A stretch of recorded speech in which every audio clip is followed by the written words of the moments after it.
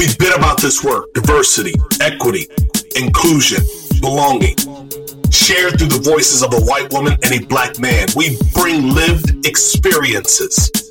We have pursued D&I progress for most of our professional lives. We use Crazy and the King to cover news, tips from colleagues, and host incredible guests. Listeners, count on Julie and I to transparently drive the conversation. We thank you for rocking with us.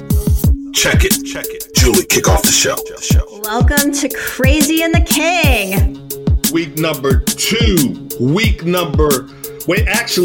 We should probably do it the right way. Portugal, week number 2. Not just any other week number 2. Portugal, week number 2. How are you? I am wonderful. We are figuring it out. We're making it happen and kind of getting into a good routine. How are you, my friend? I'm good. You know, it really is exciting when you can do it that way and continue to still be productive. You can reach out to your team. You know, as you are over there, you know who I keep thinking about right now. I keep thinking about our dear friend Kay Fabella and how she has lived abroad now. I believe it's a decade, if I'm not mistaken. She's running up on some years and still supporting all of her clients that she has here in the U.S. So once again, week number 2, I'm happy for you. Happy for the Chad. Is it the Chad? Is that like the Chad? The Chad. Chadley. The Chad. But mostly the Chad. Chad and Chadley, yeah. You know, I never knew that folks called him Chadley. So like Chadly? Yeah, he's literally giving me side eye right now. No, It actually is a funny joke name that came out of a trip we took to Nashville, and it just kind of stuck. Going down there in a couple of weeks. So let me see if I can uncover the person who gave him the name Chadley. I'll take care of that for him. Let him know. Deal. Let's get into it.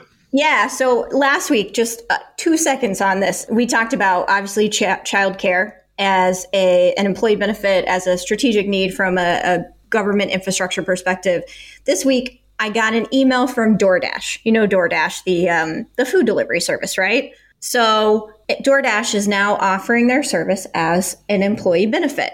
And good, bad, or indifferent, I just thought it definitely shows our audience how in a still current pandemic and post-pandemic world, benefits are changing. Companies are seizing opportunities based on a more distributed work culture. So just an interesting little intel from DoorDash. I wonder who actually thought of that. I wonder if it was an organization that went to DoorDash and said, we want to enroll and include you in our benefit profile, or if it was DoorDash themselves being creative on their iteration product service map. And they themselves said, you know what, we could probably be of value to a number of individuals, because, you know, entrepreneurs and whatnot have been long taken advantage of these delivery services because they make life a little bit easier. But I love that they've gotten that creative, whether it started internally or externally. That's a good look.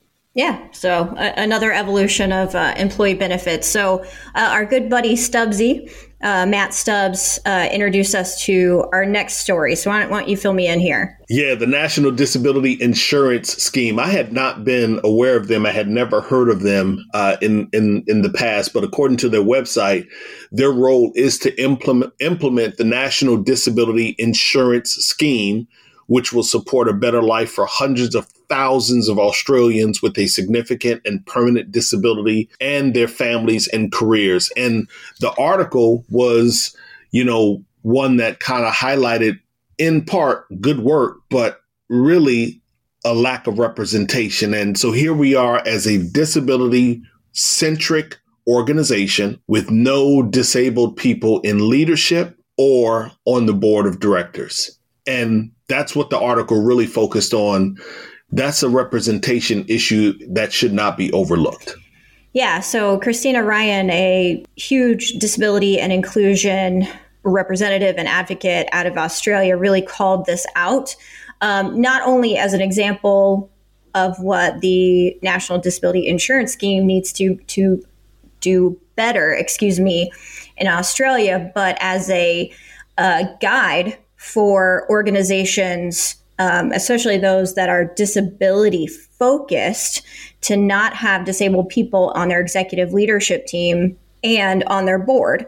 And she in fact says that the use of advisory committees or advisory groups are a sloppy way of admitting that diversity makes executives and boards uncomfortable. After all, having diversity in the room, particularly disability diversity, remains unusual. She finishes and says, it appears the majority of organizations still find it challenging to put the two words, disability and leadership, into the same sentence. Still find it challenging to put the two words, disability and leadership, into the same sentence. Like, that's powerful. That is, I think they say jewel dropping, like she dropped the jewel. That absolutely is a jewel drop. Finding it challenging to put the two words, disability and leadership, into the same sentence. I got to tell you something. You know, I'm working on my 2022 keynote. And I think I've shared this with you before, Julie. Like, I have a section in my office where I just throw up a whole bunch of sticky notes, yellow, green, orange. And when I hear things, see things, think of things, I just write them down on a sticky note. I don't ponder it. I just write it down, throw it up on the wall. And so I've landed on the title of the keynote is Minus the Illusion for 2022. I always come up with some dope ass keynotes. You have some fucking dope ass names of things. I don't know where you get it. Minus the Illusion is the title for 2022. And I am wrestling right now with how to start it with a question. And I'm not going to say it on air because I don't want to give people a peek into what we're going to do, but I'm going to share it with you off mic. This right here, disability and leadership in the same sentence. I love that. Hey, so listen, you were really, really amped up and excited about Transportation Secretary Pete Buttigieg and Chasten, I think that's how you pronounce his name, his husband, Chasten, becoming parents. Yeah, so it's Chasten. Chasten, got it? Yeah, so full transparency. I was sitting in a bar watching some World Cup qualifiers. And nothing wrong with sitting in a bar, so keep going. Watching some World Cup qualifiers, saw this story, and tears started flowing down my face, right? You stop playing. On my life. Chad will verify, crying, because it just made me so happy. And something that, like, just to add on to it, right? So Secretary Buttigieg is the first Senate confirmed openly gay cabinet member. His husband Chasten has been incredibly transparent about the challenges he went through as a young gay man who was not accepted by his family, homelessness, all kinds of stuff, up to our first openly gay presidential candidate. That's a huge step forward in America, all those steps, right? And then to see them come and not complete, but start their family by welcoming twins Penelope Rose and Joseph August Buttigieg into the family. But as I was sitting here, those are just huge firsts for Americans, right? Huge. And I'm sitting in Portugal, and I realize that I am surrounded by gay couples who have families who are just all over the country, because here, LGBTQ rights and the right to a family is part of their constitution. And so as much as we feel like we're coming forward in the United States, we still have some work to do. And we get to hear from, Pete and Chasten about their wonderful family, just over the moon. Progress is good. Yeah, and before we close it out, I just want to say that, there's a great documentary when you talk about Chasten and, his family life and growing up and being able to be himself, to come out, to be supported, if you will. It's a story that is shared by so many individuals across the country, across the globe, and in so many places, so many of those individuals cannot share any of that story. And so there's a great documentary on Netflix called Pariah, which I would encourage people to watch. I peeped it out, and I fully support learning and development in the growth, the journey of diversity, equity, inclusion, and belonging. And Pariah was one that I watched because I wanted to submit myself to a different style of learning, a different experience. And so let's just close out this piece right here with Secretary Buttigieg talking about each of us as humans and the mistakes that we all make, and this whole thing around cancel culture. I think part of it's understanding, again, that all of us do or say things we might regret, and all of us can do better. When I came out, some of the people who had traded in the most like insulting, casual, homophobic humor in the military with me, for example, were among the very first to reach out and say, hey, I got your back. And I didn't know this, and I hope that I never hurt you. Unsolicited. It was amazing, actually. Which is why we got to get away from this kill switch mentality that we see. You put one foot wrong or you say something inartfully, and you get this feedback that's like, I always liked you, but you said this one thing and now you're dead to me forever. Like this idea that we just sort people into baskets of good and evil ignores the central fact of human existence, which is that each of us is a basket of good and evil. And the job of politics is to summon the good and beat back the evil. Awesome. And before we get to our commercial break, thank you so much, Secretary Buttigieg. Even though it's an old clip, I absolutely appreciated those powerful words. Before we hit our commercial break, let's remember the more than 60% of New Orleans residents that remained without power as of the beginning of this week. Hopefully it's gotten better for them down there, but we cannot take our eye off of the incredible need for so many to try to put their lives back together. And not just down in New Orleans, Julie, but it also happened, while you've been away. I don't know if you saw it, but it happened in New York, New Jersey. And again, the folks still down in Haiti, we're not taking our thoughts and prayers away from them. And of course, the folks over in Afghanistan. So real quick commercial break, and then we're going to really get into a good story. All right. Sounds great. You've got questions, we've got answers. Business leadership, ownership, and sales can be challenging. Tune into the Accelerate Your Business Growth podcast to learn from the world's experts. Join me, your host, Diane Helbig, as I chat with people who have expertise in various areas of business. You'll enjoy the lively conversations that are focused on providing you with the ideas, tips, and suggestions you need to realize greater success. Get what you need for your business when you need it from the people who have the answers. Accelerate Your Business Growth is part of the Evergreen Podcast Network and is available on Apple, Spotify, or wherever you listen to your favorite podcasts.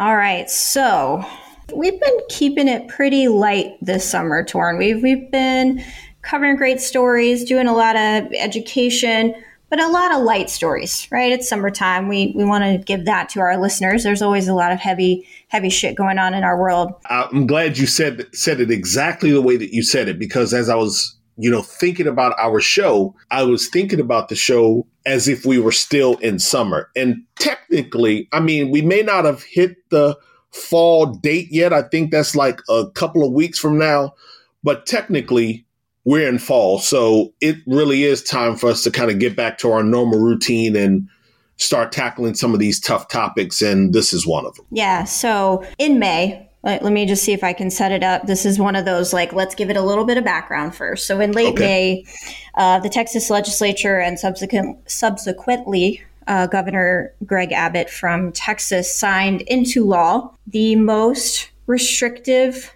abortion law in the country. And it basically amounts to a near complete ban on abortion in the state. So it prohibits most abortion after about 6 weeks of pregnancy. Most women don't know that they're pregnant before that period, and makes no exceptions for pregnancies resulting from incest or rape, and makes very, very limited exemptions or exceptions for fetal or maternal health.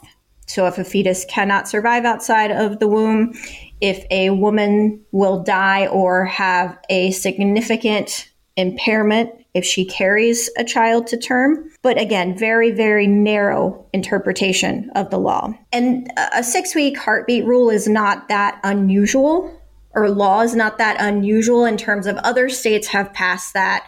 Kentucky, Ohio, I know are just a few around me. But what's different here is twofold. One is that the citizens, not the state, will enforce the law. So let me give you an example. As a private citizen who is pro-life, I can sue someone I know that had an abortion, someone that took a person to get a woman to get an abortion, such as an Uber driver, an individual Uber driver, or clinic, hospital, nurse, physician who supported a woman in getting the abortion, even including organizations that give pre-abortion counseling services or emergency pregnancy lines, right? I can do that as a citizen. I can ask for up to a minimum of $10,000 in damages if an illegal abortion is completed. So we've officially turned Texas citizens into bounty hunters against their own neighbors, if that feels familiar at all. And then the next piece that is the next most critical piece is that in the U.S. government, abortion is a constitutionally protected right for a woman up until basically the viability of a child to live outside of the womb. That's, let's say, 20 to 24 weeks. So most of these heartbeat laws, like the one that John Kasich signed in Ohio, they've been granted injunctive relief, which basically means is that the law has not been allowed to take effect until it can work its way through the court system. So just because someone in Texas signed it into law does not allow it to take effect, because it has to go through normal judicial process, especially when you're challenging something that is a constitutional right for women and has been since 1973. In this case, the Supreme Court said, we're not going to provide injunctive relief to citizens of Texas, women of Texas, and we're going to go ahead and allow this law to start on 9/1. Let me jump in real quick. So just to kind of roll the tape back, for those of you who are listening, and I don't want to speak for Julie, but I'll speak for myself, to paraphrase what Julie has said and what I've been able to read and ascertain and understand. I want to paraphrase and I want to parrot a bit. The reason this is so complicated is because they played a very surgical legal game of wording and took the wording and responsibility from the lawmakers and legal professionals and placed the decision making in the hands of a normal citizen. And in some way, that normal citizen is not necessarily bound by that same legal construct as the Constitution. I know I may be butchering that a little bit, but I wanted to just kind of synthesize that it has been surgically manipulated from a wording standpoint, which made it a bit different than those in the past. And I want to hear quickly from Senator Claire McCaskill, former Senator Claire McCaskill, as she lays the blame squarely where that blame should be laid. So let's take a listen to Claire McCaskill. This law that the Supreme Court blessed, and you can try to dress it up and put a bow on it, but they blessed a law that embraces vigilantism, that embraces the most extreme position. I really think they've gone too far, and I will not accept both sides on this. This is one party that is doing this, not both parties. This is not the place for, both sides are a problem. No, one side is a problem. I got reelected because of an extreme position on abortion. I believe a lot of Democrats will get elected over this. I think that nicely sums it up, right? Whether you be pro-life or pro-choice, the question is, should men be legislating women's bodies? And that's the question. And to your point, before that even, Justice Sotomayor really in her dissent said, what the court is doing is allowing a bypass of normal judicial process. And that normal judicial process is injunctive relief, appeals, and also is cause or standing, right? And so a person who may sue an Uber driver, who may sue a Planned Parenthood or any of their physicians, in this law, they don't have to have standing. They don't have to be impacted by the person who had an abortion. They just have to be aware of it, and they can bring cause. And that's also another problem that clearly we can see from the court deciding to take no action, that this is what Justice Sotomayor is saying is a shadow docket. a way in which that we are looking at the end of Roe v. Wade and the overturning of that constitutionally protected right without overturning precedent by just letting things happen. Yeah. And Justice Sotomayor, she actually, she went in kind of heavy. Like she didn't hold any of the vocal artillery. She gave it all downrange, as they would say. And what she said was she is calling out her conservative colleagues for all of it. Their breathtaking defiance of constitutional order, their stunning rejection of precedent, and their flaming cowardice. Like she held back nothing in her dissent. And again, I sometimes find myself, I get caught, Julie, in the way that people are so skilled at their delivery of putting the story, the narrative together, and how they can paint that picture using words. So like I can read those words and I can almost envision the anger that she had where she was sitting in her chamber or whether they were on a Zoom conversation. I could feel her anger. I could visualize her just complete grotesque displeasure at this decision. And when I think about like our governor here in the state of Maryland, Governor Larry Hogan, staunch Republican, and you have a number of Republicans, to include Governor Hogan, who have said, nah, this is too far reaching. It is. And one thing that I find so infuriating, right? And it seems cliche almost to say it because I hear it so often, but at no point in any of these laws does the man who caused the pregnancy, there is not one woman in the history of women who have ever gotten pregnant by themselves, is a man responsible, right? I can't sue the sperm donor in this case. I can't ask for child support at 6 weeks. I can't expect that unless I am able to legally take a man to court that he would be responsible for this child until after the child is born. And that's the part, right? Is this about saving lives or is this about controlling women? There were more than 60,000 school-age children who've been diagnosed with COVID in the past 3 weeks in Texas alone. There are about 50,000 abortions every year in the state of Texas. If we are really concerned about kids, we're really concerned about saving lives, we'd have a fucking mask mandate in Texas. We'd have a vaccination mandate. It to me is a blatant control and minimization of women's rights in this country. And we can't play that it's a pro-life, pro-choice. It is a direct attack on me as a woman, as my daughters of childbearing age, that they don't have the right to decide with any autonomy when they can carry an embryo to term. Yeah, I just feel like, as women that are in legislation, in political power, I just feel like women,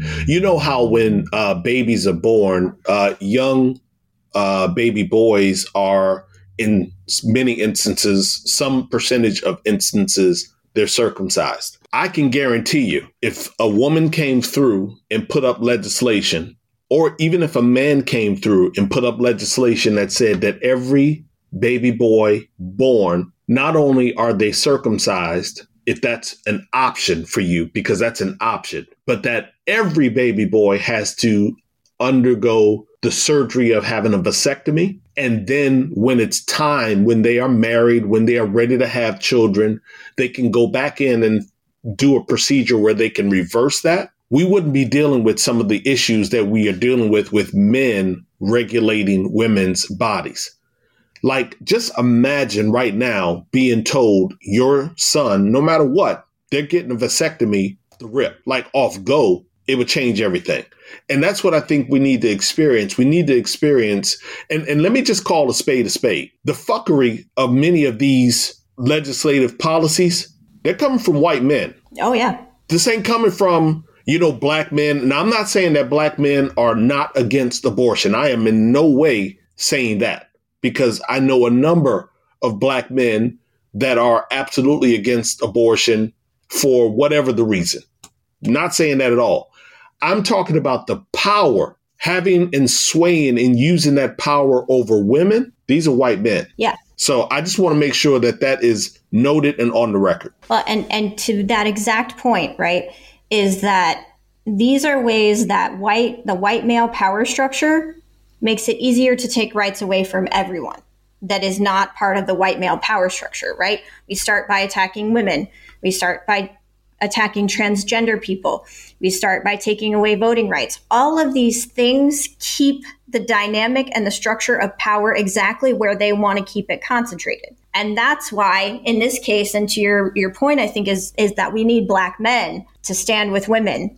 And we need LGBTQ people to stand with women and say that this right may not impact me in this exact moment, but it is a slope to more impediments of rights. And if we can see how easily a 45-year precedent, almost a 50-year precedent, can be stripped away, then it should remind us all we have a lot of acting to do.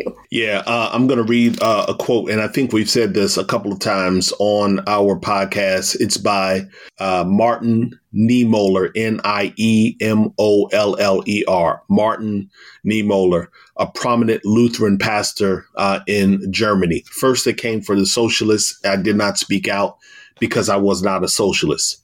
Then they came for the trade unionists, and I did not speak out because I was not a trade unionist. Then they came for the Jews, and I did not speak out because I was not a Jew. Then they came for me, and there was no one left to speak for me. Real quick, I want to talk about corporations, and we don't have to get into all of them, but a number of companies, high profile organizations, companies that we support, companies that we take products and services from.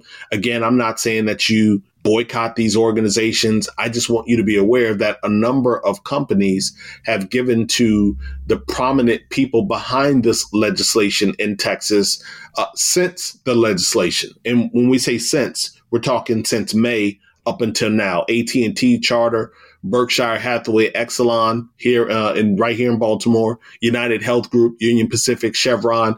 We're talking tens of thousands, hundreds of thousands of dollars, several hundreds of thousands of dollars in donations to some of the primary sponsors and supporters of this bill. So we got a lot of work to do. Yeah, we got a lot of work to do. Real quick, I want to just, before we get out of this story, I want to at least talk about two companies that we know are trying to take care of people in this situation. And that would be a reference to Uber and to Lyft.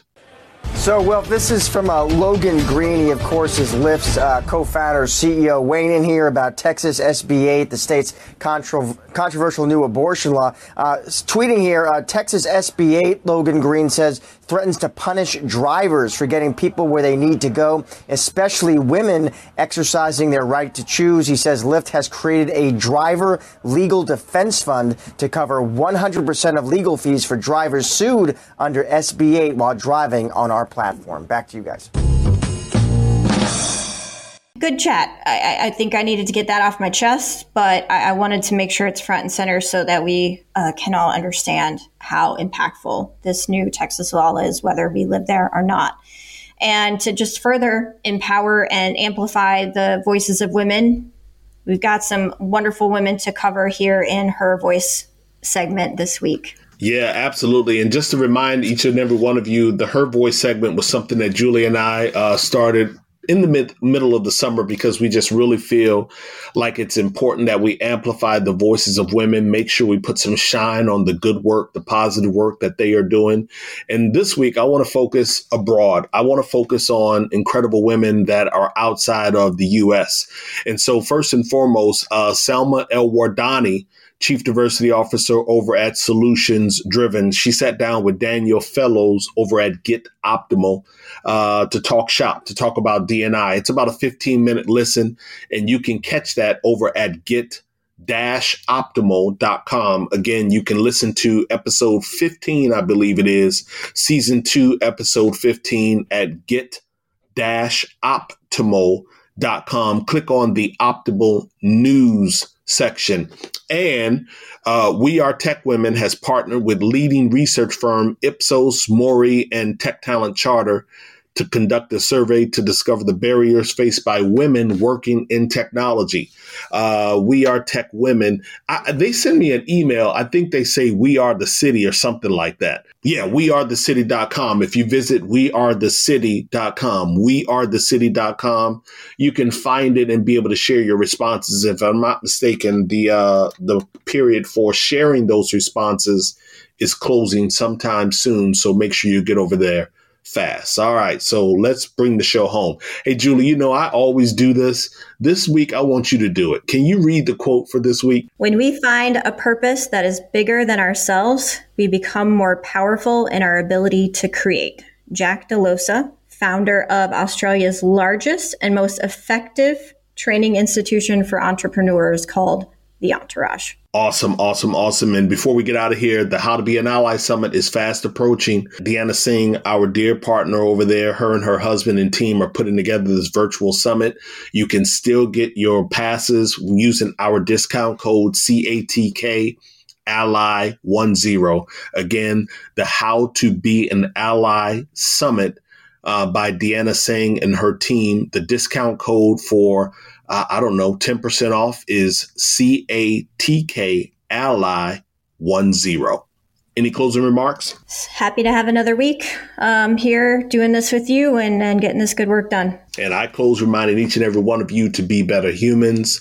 Share the pod with your digital tribe. Let's build better workplaces, better teams, better departments, better products, better services. Let's have better culture, better product iteration maps, better meetings, better Zoom sessions, better virtual events, better conversations around return to work, just better. But in order to get to better, it requires that each of us show up and think a bit differently than we did on yesterday. For now, Jay and I are Ghost. See ya. Thanks for listening to Crazy and the King podcast. I'm Julie Sowash, your co-host with Torrin Ellis. Follow us on social media as Torrin Ellis or Julie Sowash. And also follow our hashtag, Crazy and the King. This episode was produced by my gorgeous husband, Chad Sowash. And our music is by DJ Cells, straight out of Baltimore. You can find Crazy and the King wherever you find your podcasts. Please rate us, and if you like it, share it with a friend. We'll see you soon.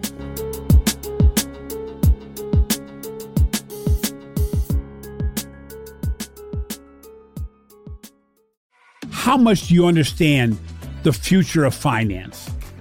I'm Jim Roos, a top 10 banking influencer and host of the podcast Banking Transformed, where we dive deeply into the rapidly evolving world of banking and financial technology. Join me as I interview industry experts, thought leaders, and innovators as they unravel the latest banking trends, disruptions, and game-changing technologies reshaping the world of finance. Redefine your understanding of the banking ecosystem. Subscribe now to Banking Transformed, available wherever you get your podcast and now available on YouTube.